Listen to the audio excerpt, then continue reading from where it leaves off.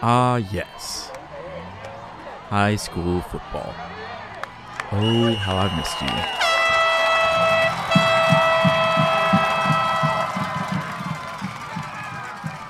It was great to be back at Springfield High School last Friday night to watch them take home the Pitt Carroll Trophy, but it was even greater to see the atmosphere that was there. Last year, a lot of times you're missing out on some of the excitement of high school football. Bands weren't as prevalent, and we had two marching bands there from Springfield and Greenbrier, and you could really just sense the energy was up, and it was great to be a part of. It was great to be there and watch it, and it was a solid performance from the Springfield Yellow Jackets.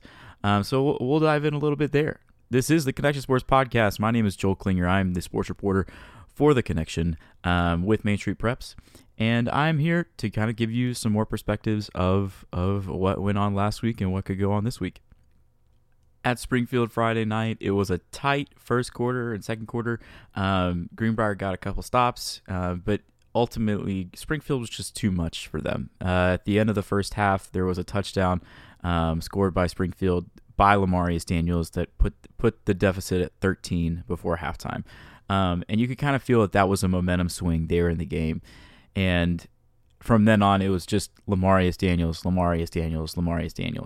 And Daniels wasn't even supposed to be the starter. Keontez Woodard is out right now with an injury.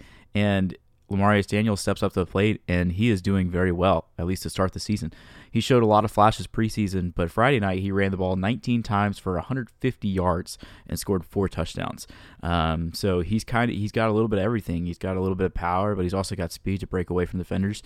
And it was just a really impressive performance from him and all of the Yellow Jackets. It seemed like Greenbrier just couldn't get off the field on defense, and they couldn't move the ball on offense, and that's a difficult combination.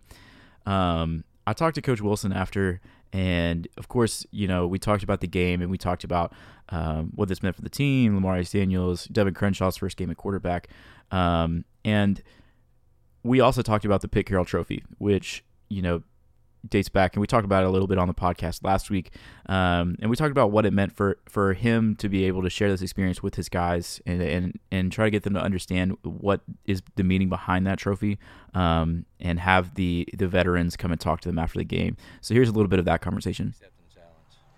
Coach, this is a tradition you guys have done for 9 years now with the Pitt Carroll Trophy. What does it mean to bring this trophy home to the kids and try to explain to them what that trophy means and represents? Just to those guys talking to them right there is the moment which you want on your kids, because we can tell them all we want to, we can bark at them all we want to, but until those guys come around with their hats, with their pins and all that stuff that's so important to their story, and it's important to our two communities.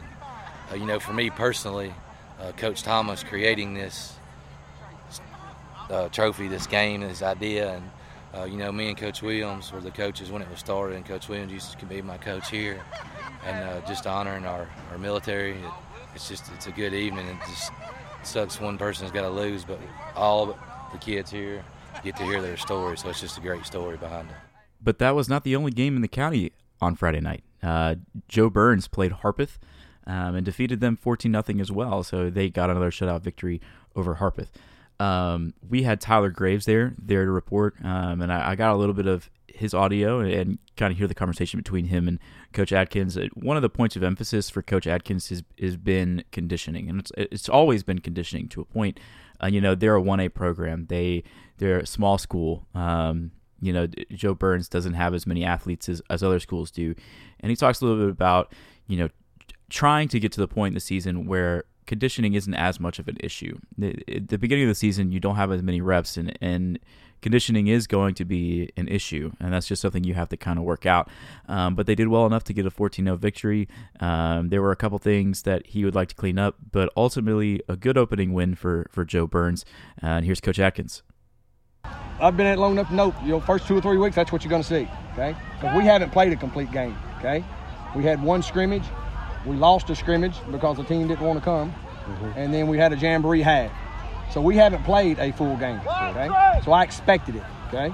And we're a 1A team. I mean, it's not like we're a 4 or 5A team where we got a couple of guys going both ways. I mean, we got 9, 10, several guys going both ways, okay? So we probably played about 15, 16 players is doing the majority of the playing, okay? So we got, conditioning-wise, we got to get a lot better, okay? Because it's going to be a problem through another month as long as it stays warm, okay? But I thought we made some plays. We should have made more plays in the first half. I mean, we left plays on the field. What was it, half? 14-0? Yeah. We left plays on the field in the first half where we had shots, had people there, and we just didn't complete the executed play. White House Heritage went on the road to Kentucky and actually picked up a win themselves. And East Robertson went to Macon County, came away with a 34-12 loss. But Macon County is a 4A program that is very physical. So as we look forward to this week, we have games all this week. We have 2 intra-county rivalries or intra-area rivalries with White House and Greenbrier playing each other.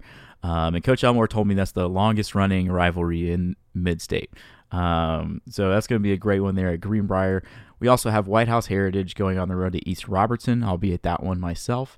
Springfield's going on the road to Clarksville. Clarksville's a 6A program, and that'll be a good test for Springfield because when we look at the Yellow Jackets district, their new region, it is a lot of Clarksville teams, and a lot of them play Clarksville and are a couple of them are on the same kind of skill level and wavelength as Clarksville. So that should be a good kind of sense of where Springfield is.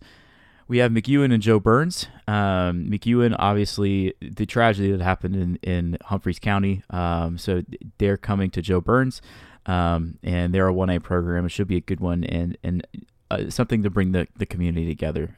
So that should be a good one as well. We'll have reporters and photographers at all the games, and we'll have full coverage on the weekend. I tried to go to some girls' soccer games this week, but the weather just was not having it.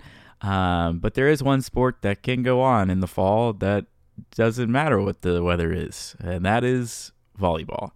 And something that I've seen with volleyball, covering it last year, in the region that had Portland, Macon County, Springfield, Heritage, White House, and Greenbrier, there was a little bit of a discrepancy of the top and bottom of that district. And everyone saw it.